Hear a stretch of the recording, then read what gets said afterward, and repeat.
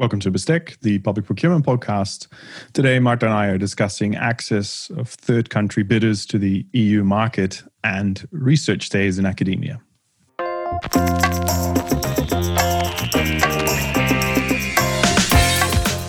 Welcome to Bestek, the public procurement podcast. In this podcast, Dr. Willem Jansen and Dr. Marta Andhoff discuss public procurement law issues, their love of food, and academic life. In each episode, Willem, Marta, and their guests search for answers to intriguing public procurement questions. This is Bestek. Let's dish up public procurement law. All right, here we go again. Here we go again. Nice to talk to you again, Marta. Yeah, good to see you. At some point, we need to start to use the video too. Yeah, but then I might need to get out of my sweatpants working from home. All that thing. Yeah, that's true. You're at work at the moment. I'm still working from home. How is it at Copenhagen University? Oh, it's good. It's quite quiet. We have what is referred to potato holidays. So it's a mid-semester break. Oh. And it's very quiet. So I actually can focus a little bit on other aspects of my work than teaching, which is also nice. Do I dare to ask what potato holiday means? Yes, this actually comes from, it's sort of a historical thing that during this period, that was the time in agriculture, right? When you collect the potatoes. Yeah. All right. So that's sort of where the origin of potato holidays comes in. We don't do our students, right? I don't think that many of our students do that these days, but they enjoy having a bit of a break of a semester. I just actually thought that your meals were getting a lot more boring in this week. So it seems like you can eat something else. It's just that you kind of need to harvest it. Just tagging along with the general theme of this podcast, food. Also talking about food. I think we've ticked the first box. Yeah, we were talking about potatoes today. All right. I should have put that in the introduction, actually. This is Bestek. We're talking about potatoes today. The potato angle today. Very versatile food. Talking about potatoes and perhaps also third country bidders, we'll be looking at this topic, which I think is very topical. There's a lot going on. And I find it fascinating. It instantly gets my excitement going, basically, because you instantly think about politics, you think about the world, about trade, about countries, their interests. So I'm sure we'll be getting a bit more into that. Just to give our listeners a little bit of an idea on what we'll be talking about. I think we'll delve into that question first. Is this really political or is this a legal question that we're delving into? Based on some of the research that you've done, we'll be looking at the EU legal framework for it. What is the position of third country bidders? What are legal instruments out there to perhaps get rid of them, to say it not so nicely, or to at least bar them from accessing our markets? And for that, I think a continuous discussion is the international procurement instrument, and perhaps more new is the white paper of the Commission on foreign subsidies. So that's something that, just as a starter, before we get to the actual dessert on research stays in academia, let me just kick off with this question. Is this whole topic about third country access, access of third country bidders from outside of the European Union, is that actually a legal question, or is it very heavily political? Well, I think that it's fascinating. And the fascination comes that it's somewhere. It's a combination of those two, or at least we're trying to look into it from that perspective, because it's highly controversial from political perspective. There's been over the last couple of years quite a lot of focus on this from EU with some initiatives already from 2012. With this newest white paper also. And it pretty much where the root of the conversation around it really is that while we're thinking about EU public procurement market, more or less according to some data, 85% of that market is actually open for the third country suppliers. And then if you compare it with some other international trading super houses, that looks quite different. US offers only around 32% of its market to foreign bidders. Similarly, some smaller markets like Japan, only 28% of the market. And when we look into China, another powerhouse, well, they did not really sign yet any international trading agreement covering public procurement, right? So this notion of that is that I think it's automatically falling from our market, predominantly small and medium enterprises, saying, guys, we have already huge amount of competition internally at home. We cannot really compete outside of EU because we don't really have access to those markets. It's not really level playing field. And we have increased situation in which EU also comes into play and stops certain mergers in railway sector. We saw that. This is the Alstom Siemens merger. Yeah, absolutely, right. Kind of saying we cannot allow monopole on this. At the same time, the main competitors are already 2-3 times as big as that merger would be. So it's the issue of how we somehow give it a go to our small companies versus the liberalization of trade, broadly speaking, which have been focused for many years. I think that particularly this discussion in context of this political lens have been heated up by the current pandemic, because pretty much what happened was that we suddenly understood or noted that the inability of our supply chain, right, our very long international supply chain, and this need to recognize that at least in certain core needs, that has to be the self-sufficiency of any of the markets. So super politically charged, very controversial. You for sure on the one hand side will have a team trade agreements and liberalization of trade. On the other hand, you will have a sort of small suppliers on the market saying, we all need to play by the same game. I need to. Your politicians have been chosen by us to somehow protect us, and how that all sprinkles to law. Well, in context of law, is for sure the question of international trade agreements. Are we in accordance with them? Can we actually consider some of those limitations or not? What is actually already allowed? Do we have a sufficient framework, or do we need something else? So I think it's a combination of a little bit both, but the loudest voice, at least in my opinion here, is very much driven by the political approach.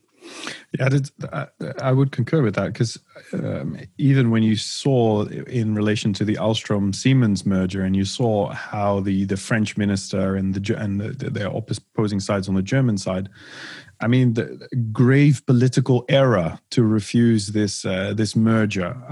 This type of policy benefits China, and I'm quoting, benefits China more than it does our competition, right? So we saw it recently here in the Netherlands as well, when a tender for electric buses was awarded to a Chinese construction company or a Chinese manufacturer in the east of the Netherlands.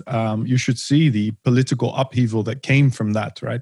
Why are we not stimulating our local absolutely suppliers? And you see that in every country when you have one of those huge, because usually those are the huge procurements, right? In Stockholm, it was metro or train or railways, one of those, also a huge project, right? And the question is also, to what extent EU public procurement rules are to ensure internal market and open competition within internal market in EU, and to what extent we are actually really actively to seek out, this broad global liberalization and access. And there is, something to be said. Are we being taken for a ride if we have other international trade parties still signed to those multilateral agreements, but with some reservations that ultimately in area of procurement allow them to open substantially less the procurement markets that we do, and to what extent we want to counteract that, or to what extent we want to actually lead by an example in this conversation, right? Yeah, so that you would, as an EU, as an international actor, have reciprocity, or at least perhaps not want or desire reciprocity to a certain extent, by just actually, because there's also this is what I find difficult. There's a certain inconsistency to it, right? we want competition, but only competition amongst the member states. We value it as a means to get best value for money, etc. All these type of national / EU goals. But there is friction, obviously, when these third country bidders don't have to follow the same rules. And this is where I'm getting to in terms of the second aspect. What is their position under the EU legal framework currently? Sure. So specifically when we address these elements where we can find some type of legal reference is Article 85 of the Utilities Directives. So Utilities Directive specifically allows public buyers to reject tenders for the supply contracts if more than 50% of the products come from third countries. And that, of course, applies solely to products that originate in third countries that are not covered by the multilateral or bilateral agreement that ensure a comparable, effective access of EU suppliers to the foreign markets, in other words, right? And what is then allowed under this article is that public buyer can reject such a tender, and if they decide not to do so, they can provide a preference for European tender if the offer is equivalent. Yep. So that's one of the elements, and this is quite interesting. I think that also kind of like relates to. Sorry to interrupt. Actually, started talking over the top of you, but I think it's interesting that like the utilities that it would happen there, right? Because I think that's also where the discussion gets so heated when you talk about, or perhaps this is more of a competition law term, but essential facilities, really these network industries where national interest, national security come into play. So it's not surprising to me that we would find something like that in the Utilities Directive. Definitely. Where those, I think, concerns have been present for a lot longer than they are in the scope of the classic procurement directive. For sure, absolutely. And it's quite interesting because the second provision sort of ties to these questions of security that you just referred, and that is the reference to Recital 18 of the Defense Directive, which pretty much confirms for us that because the often sensitive nature of the defense and security requirements, it's up to member states to define their own national rules for whatever the contracting authority will accept bids from the third country or not. And what is interesting within those two references is that this has not been really used often, at least to my knowledge, doing the research, that we don't really have much case law. But it seems that the topic really, probably due to the political relevance of it, gains some traction, and we actually have recently a court judgment from the Higher Regional Court of Brandenburg, so in Germany. And that actually is an example of a case. It was invitation to tender issued by the city of Frankfurt for manufacturing and delivery of 45 streetcar vehicles in a competitive procedure with negotiation. And up there we have the Chinese company CRRC and the Czech manufacturer Skoda competing. Ultimately, Skoda has been awarded the contract. The Chinese CRRC company challenged. The case went through a couple rounds of appeal, and ultimately it has been accepted by the review chamber that it was allowed to ultimately exclude the Chinese company on the basis of this provision that we just right now discussed. Underline the large discretion of contracting authorities to do that, because there is a reference in law pointing out, of course, to principle of principle of transparency, that you just need to ensure within your documentation that you reserve your right to actually exclude on that basis. But in general, we don't see much usage of this specific provision. So actually where we tend to see a legal conversation around this topic very often circulate around, is actually pointing out we have existing tools within the procurement directives broadly right now understood. Mainly, you can use provisions on abnormally low tender to assess those bids, and you can utilize the broad approach to sustainable public procurement and provisions of this in the directives to make sure that the level playing field between all these different buyers, more EU internal or external, are uninsured. So at least that's how it seems on existing current framework where we are. Yeah, so basically it would mean that we can use say that this provision 69 for abnormally low bids, right? We can use those in general, and if you have an abnormally low bid because, say, a company ends up participating in your tender, you could use that means, just like you could always use it to end up to exclude this party. So perhaps we don't need new or at least the argument could then be we don't need anything else. We can already make do with the current rules. I think, and you see that many commentators, many of our colleagues also, some of our colleagues that touch upon this subject within some of the commentaries in the recent months, similarly as myself, point out to that. Well, there is actually a workable framework. The issue again is how often that framework is used and what challenges that framework in itself pose, because it's also not without the challenge, right?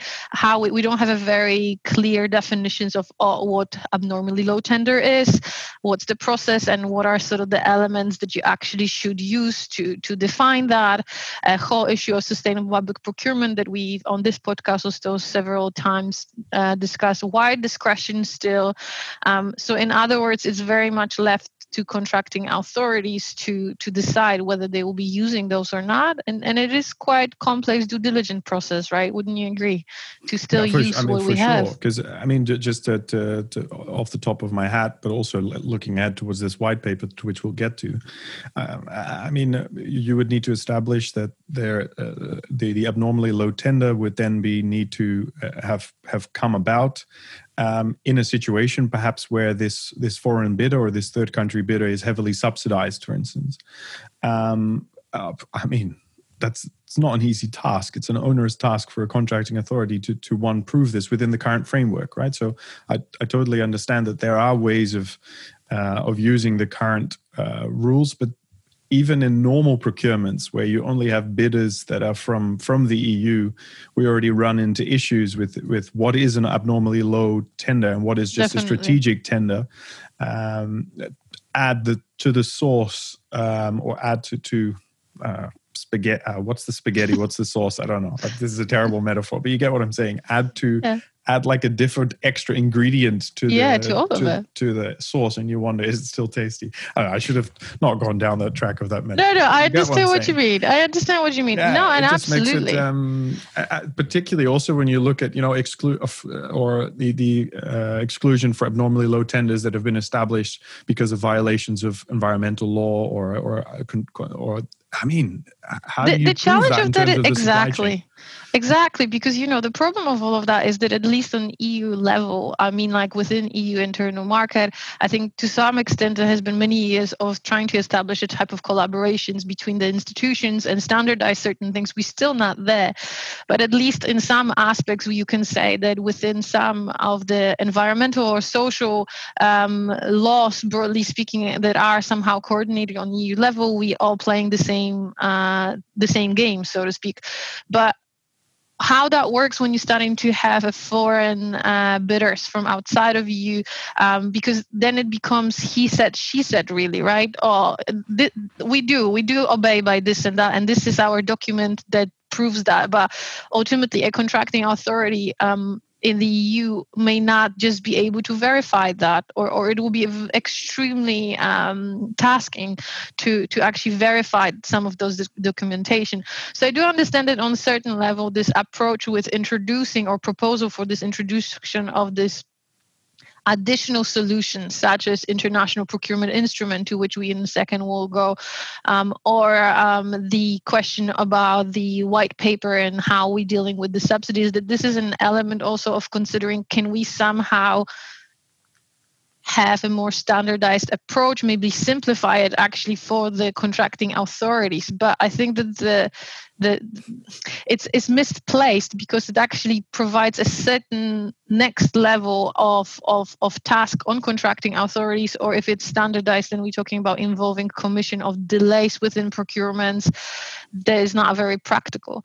So I think to systematize our conversation, there is an argument, and there is, I think, a very valid argument that we have a very good framework, or at least workable framework, to ensure level playing field for EU and third country bidders procurement.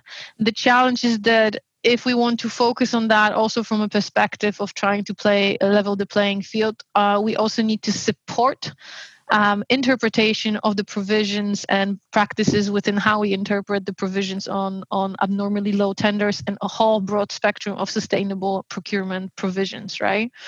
So that's where we are. Would you agree to that?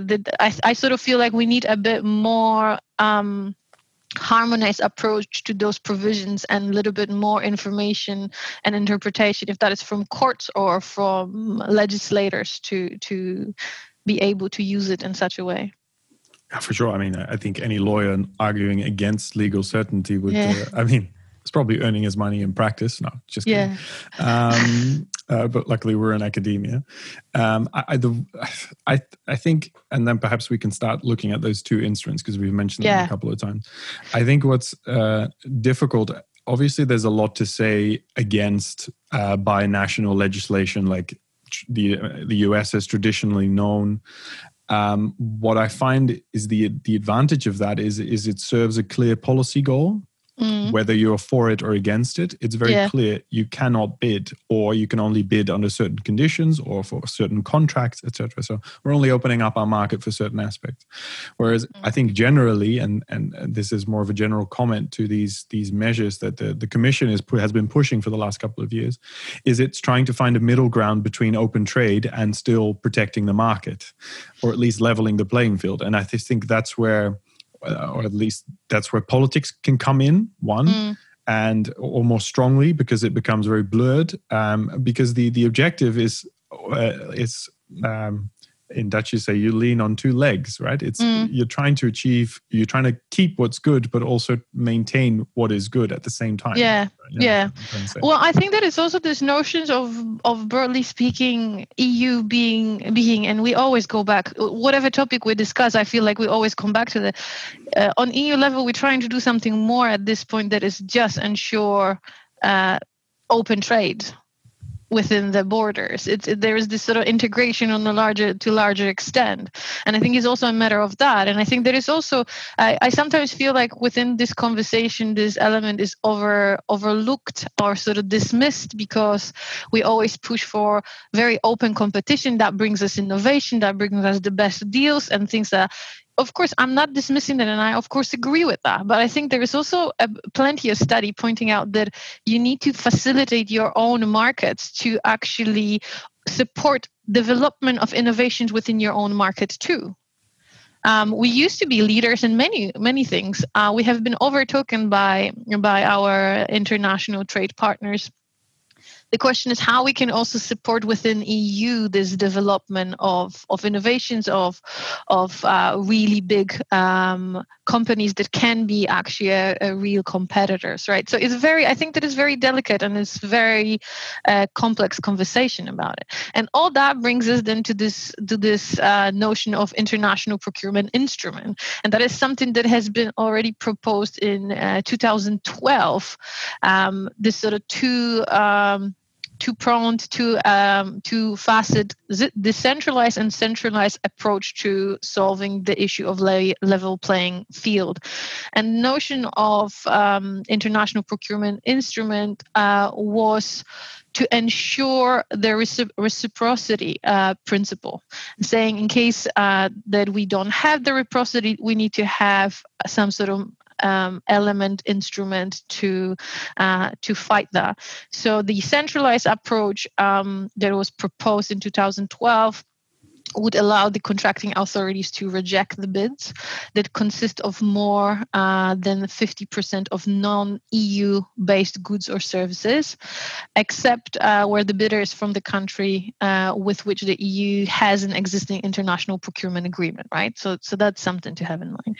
And that right to exclude would not be automatic, but a contracting authority would need to notify the Commission about the intent, what they want to do, and Commission would have 2 months to assess the existence of the reciprocity with the third country in question to decide whether or not such a proof of exclusion would be valid, right?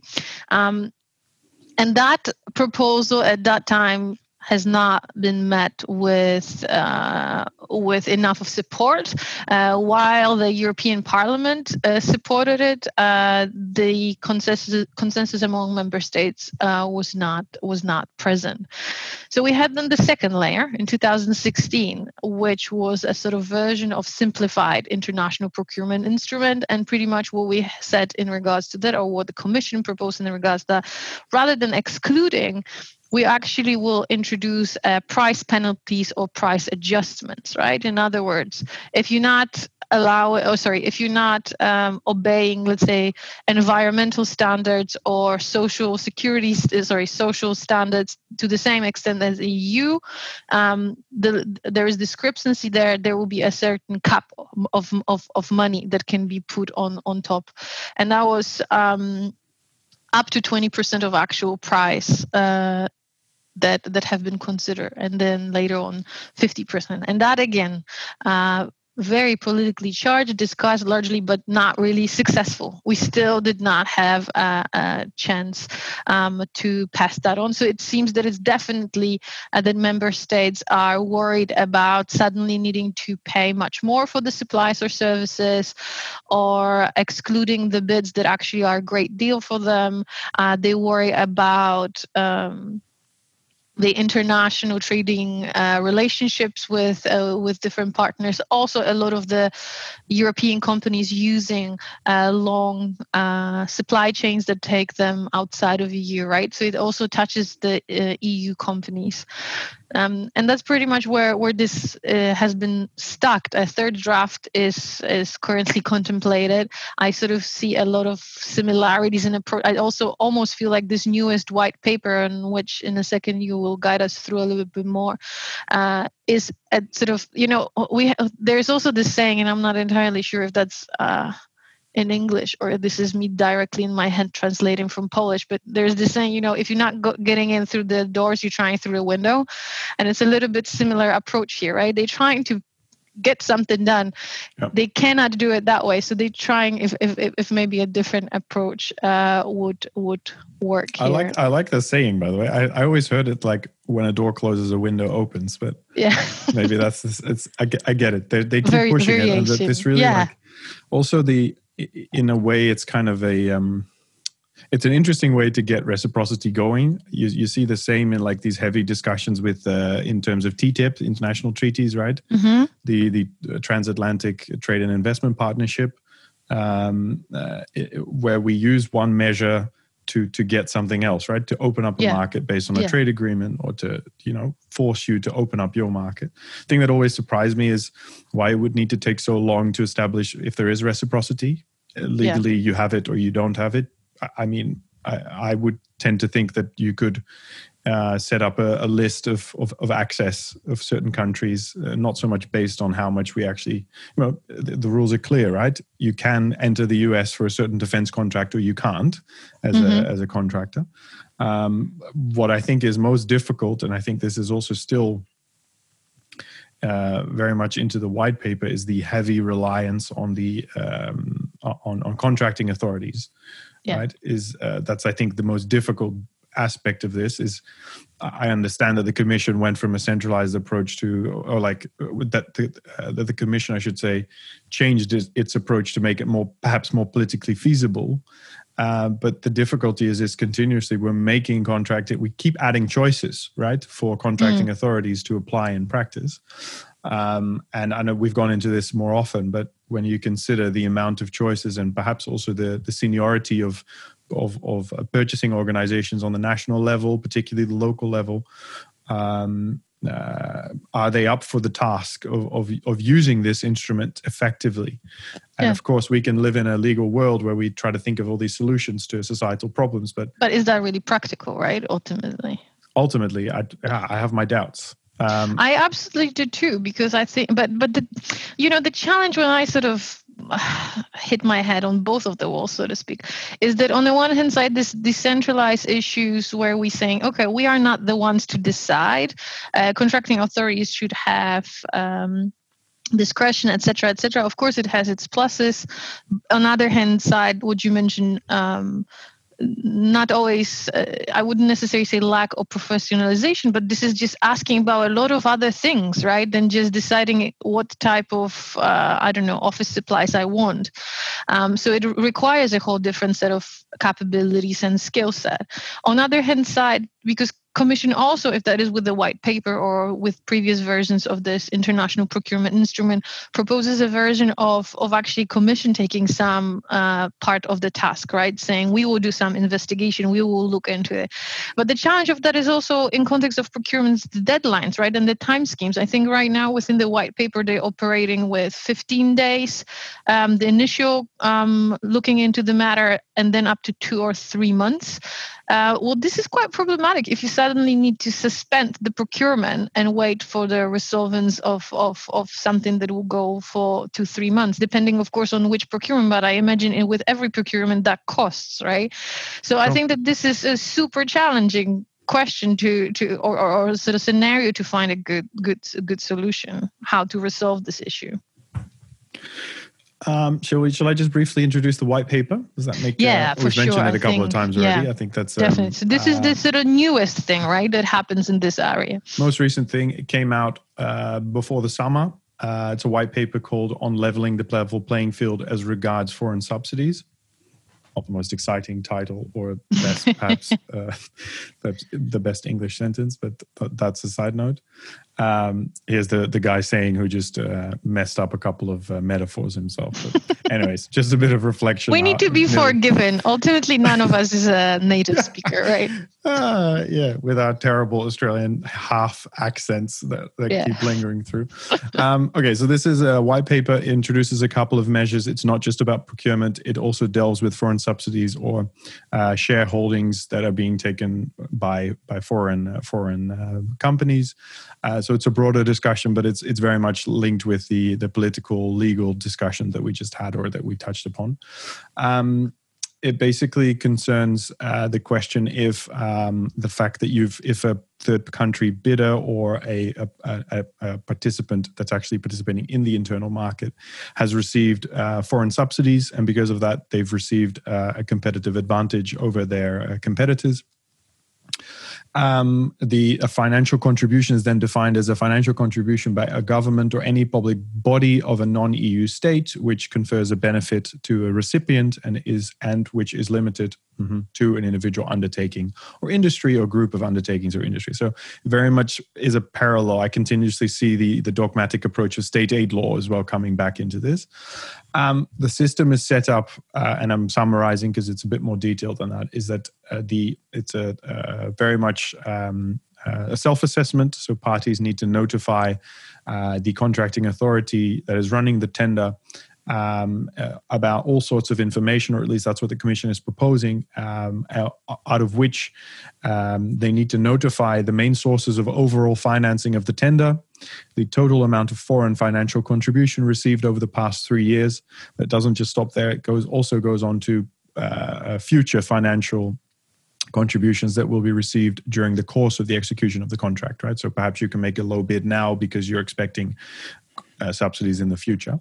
And that in itself already is an issue, right? Those elements that you just mentioned and elaborated.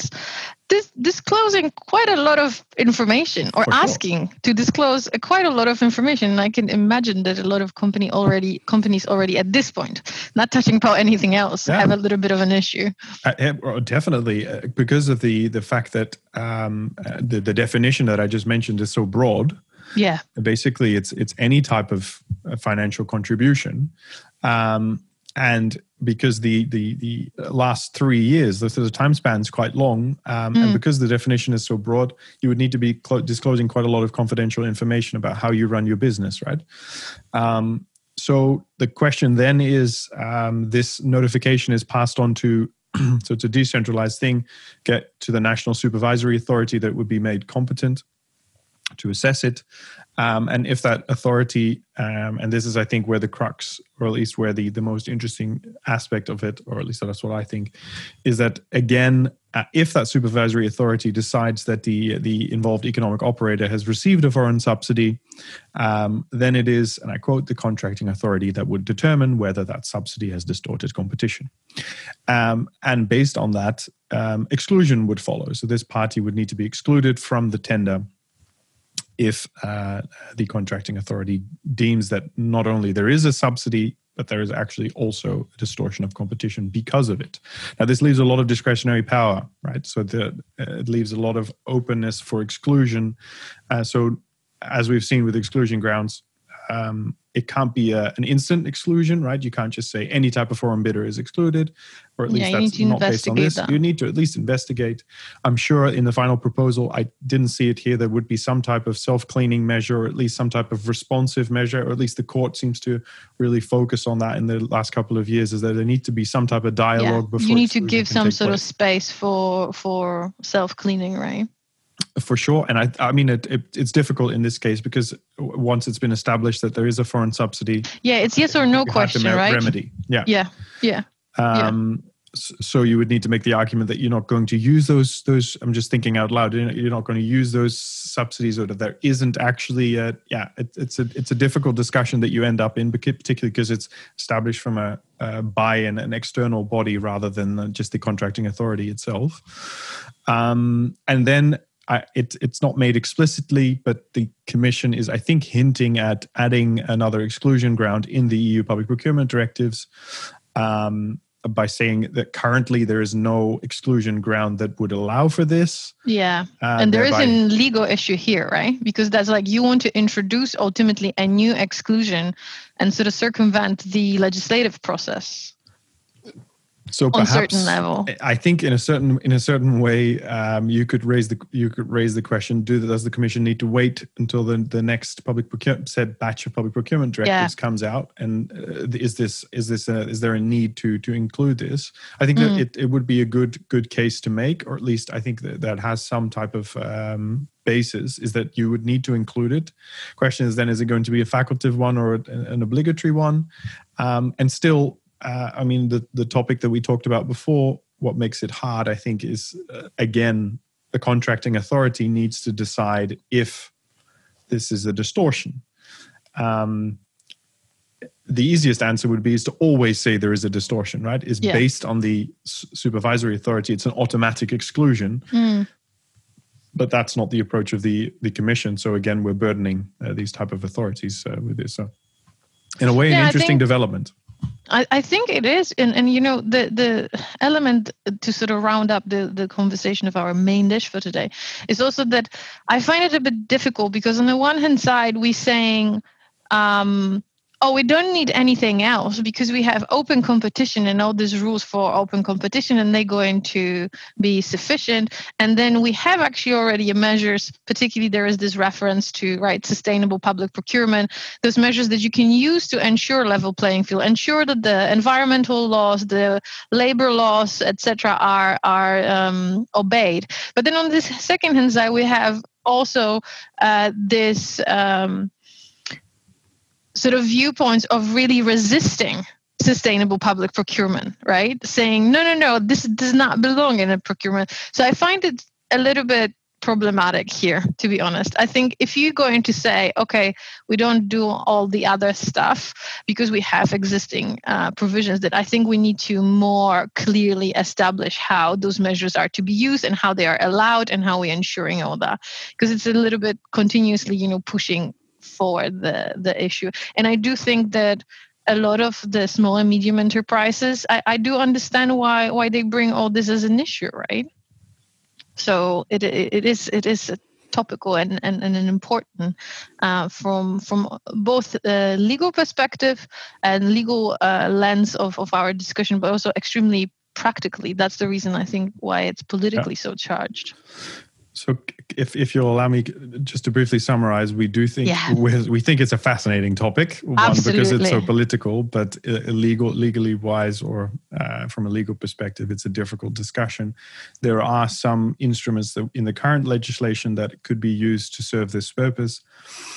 I think we're both very skeptical about the decentralized approach of an IPI, an international procurement instrument, or such a subsidies measure that's now floated by the European Commission, simply because it's putting a heavy burden on contracting authorities. Yeah, and it's not getting exactly. It's not like they're getting something for it, right? It's just another task. Absolutely. Yeah. All right. Time for dessert. Time for dessert. Travel stays, or research stays. I think what's interesting is we've both been to various institutions in the past, whether that be for conferences, but these are obviously longer stints, right? That you would actually get some time away, whether it be a week or it could be a couple of months. I stayed at George Washington University in the US during my PhD, but am now will probably join you, which is interesting, right? Next year. That's true. We just talk about it. For 2 weeks, if you can bear me that long. Tough goal. And perhaps we'll arrange some reciprocity for you to come to Utrecht after a while. Anyway, so we'll figure that out. But more generally, it is a part of our lives as academics. So you actually suggested it to discuss it today. I'm not sure how it's at your university, but I know that when you do a PhD in Denmark, that's actually one of requirements by ministerial order. Did you actually are to experience some type of external environment, which usually means foreign research stay. Some colleagues, due to all different reasons, depending, I guess, also what is your research and what is your family what are your family circumstances, they are just changing universities within Denmark for some time, or go to some public institutions that are not always universities.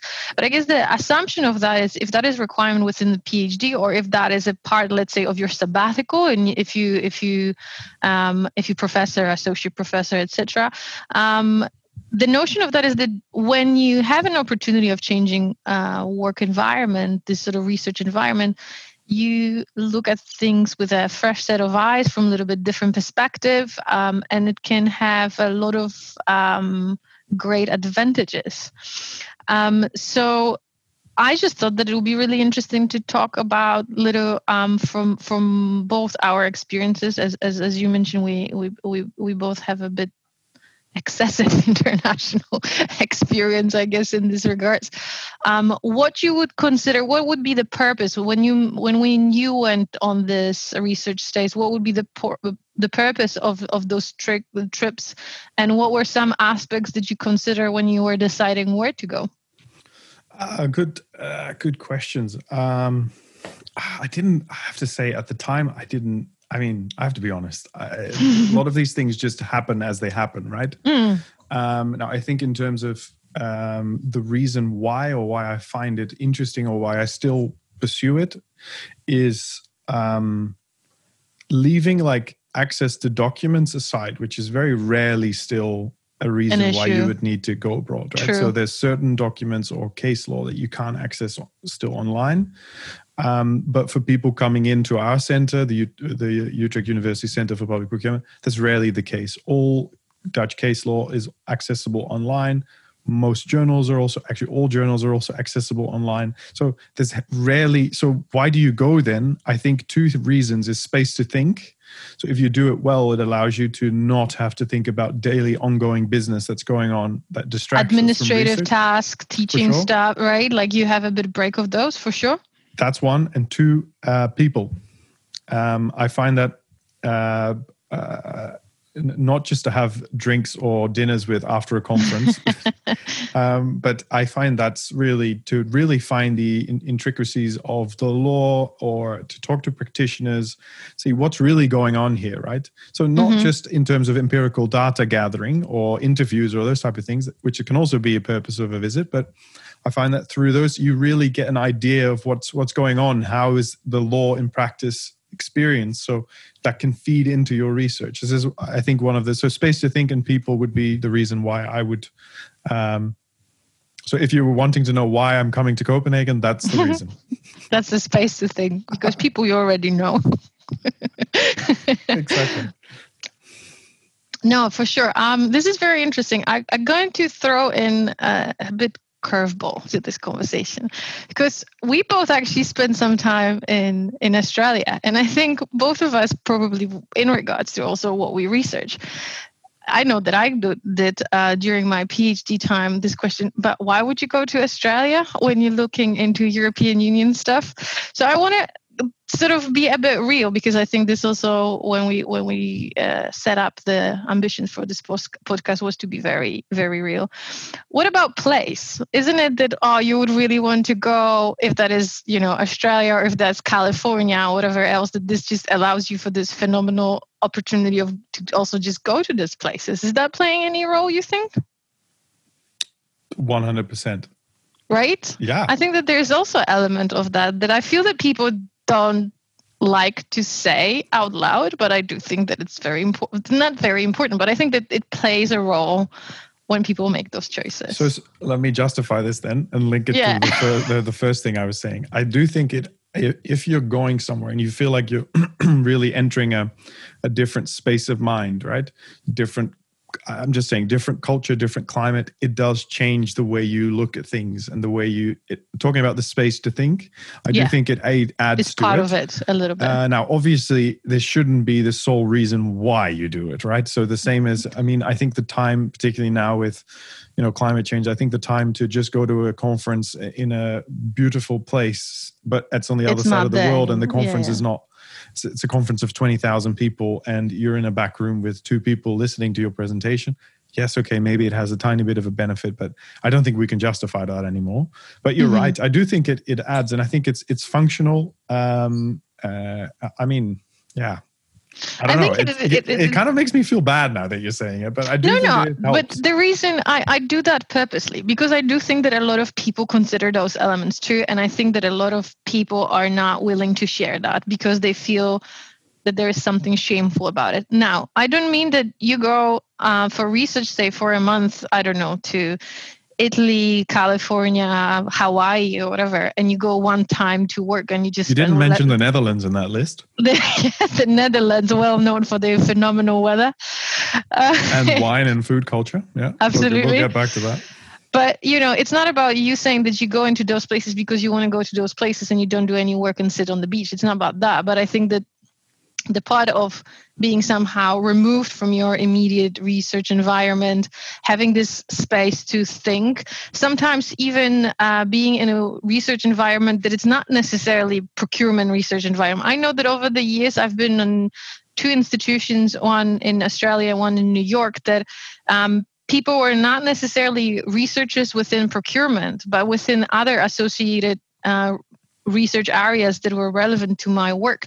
And I just thought that was extremely helpful, because we tend to sit within, our own little bubble and kind of look at everything from very specific angle, and getting exposure to people from different areas. I think your center, what is brilliant, that is also not at different areas of law, but also different disciplines. It's really helpful. So I think that that's great. Now, when it comes to the elements, what are the things to consider? And that is an aspect that I feel quite strongly about, because I sort of seen it working time and time again, is that I think at some point, you consider also ranking of universities, how well respected, how well known the, let's say, research center or faculty or law school is that you want to go, and how great it will look on your CV that you've been to that place, or specific professor that you want to work with, and so on and so forth.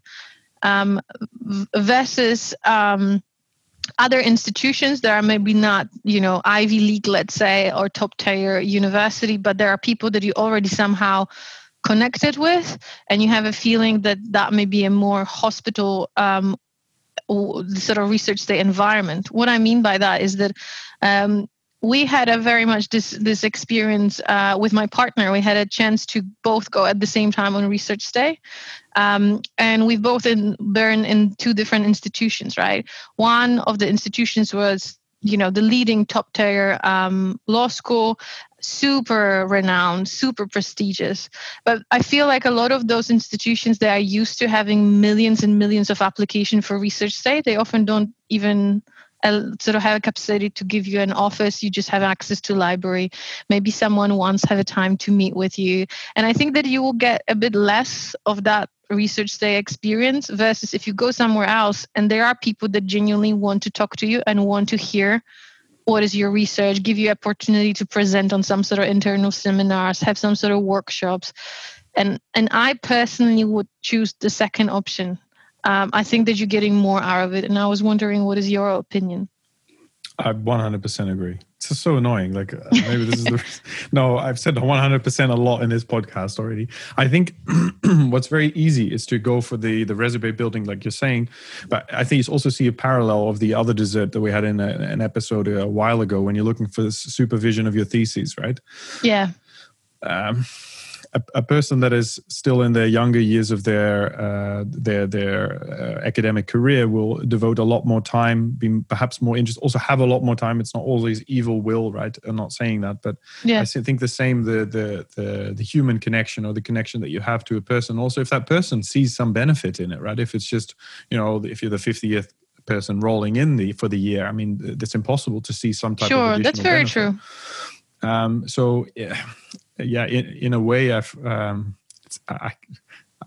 don't even know what the ranking of Copenhagen is. I mean, I know I studied there, and I think it's a beautiful university. It's a pretty good university. There's some great people working there. But I mean, do you know what I'm trying to say? No, I understand. But when you made this comment, actually something else came to my mind that maybe is also actually is connected with your seniority, because I also imagine that if you really sort of in the later years or stages of your career and you have a lot of ideas and just what you're looking for in that research day is change of environment, peace and quiet, kind of getting away from all the admin, teaching, etc., then actually maybe it does not matter so much.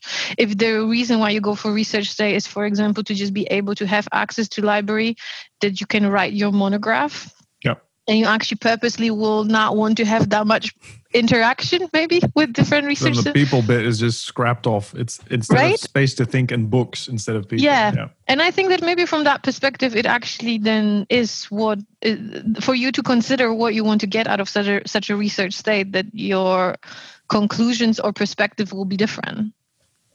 Yeah, for sure. You've given me lots to think about next year. Okay. Yeah, where you want to go and what you want to do. No, I'm coming to Copenhagen. We're waiting. We already rolled out, vacuumed the red carpet. to match my strawberry blonde hair. I think it's time to roll out. Yep, absolutely. We just went on I have been a terrible timekeeper. I have to apologize to everyone. I really enjoy talking to you, which sometimes leads to longer discussions than we initially set out to do. So this podcast episode will be a bit longer than normal. But anyways, if you've tuned out by now, or if you're still listening, it was great to have you. We'd look forward to your input. It was great to discuss access to third country or access of third country bidders to the EU market, and to talk a bit about research days. Should you have any feedback or comments, please know where to find us. Do you have anything more to add, Marta, as one last thing? No, just thank you. Thank you for everyone that managed to still stay with us 52 minutes in. Should we mention potatoes again, just to go full circle? Enjoy your potato week. And this was BestEC, the Public Procurement Podcast. This was BestEC, the Public Procurement Podcast. Do you want to contribute to today's discussion? Then share your thoughts on LinkedIn or Twitter. Do you have an idea for a future episode? Write to us at www.bestecpodcast.com.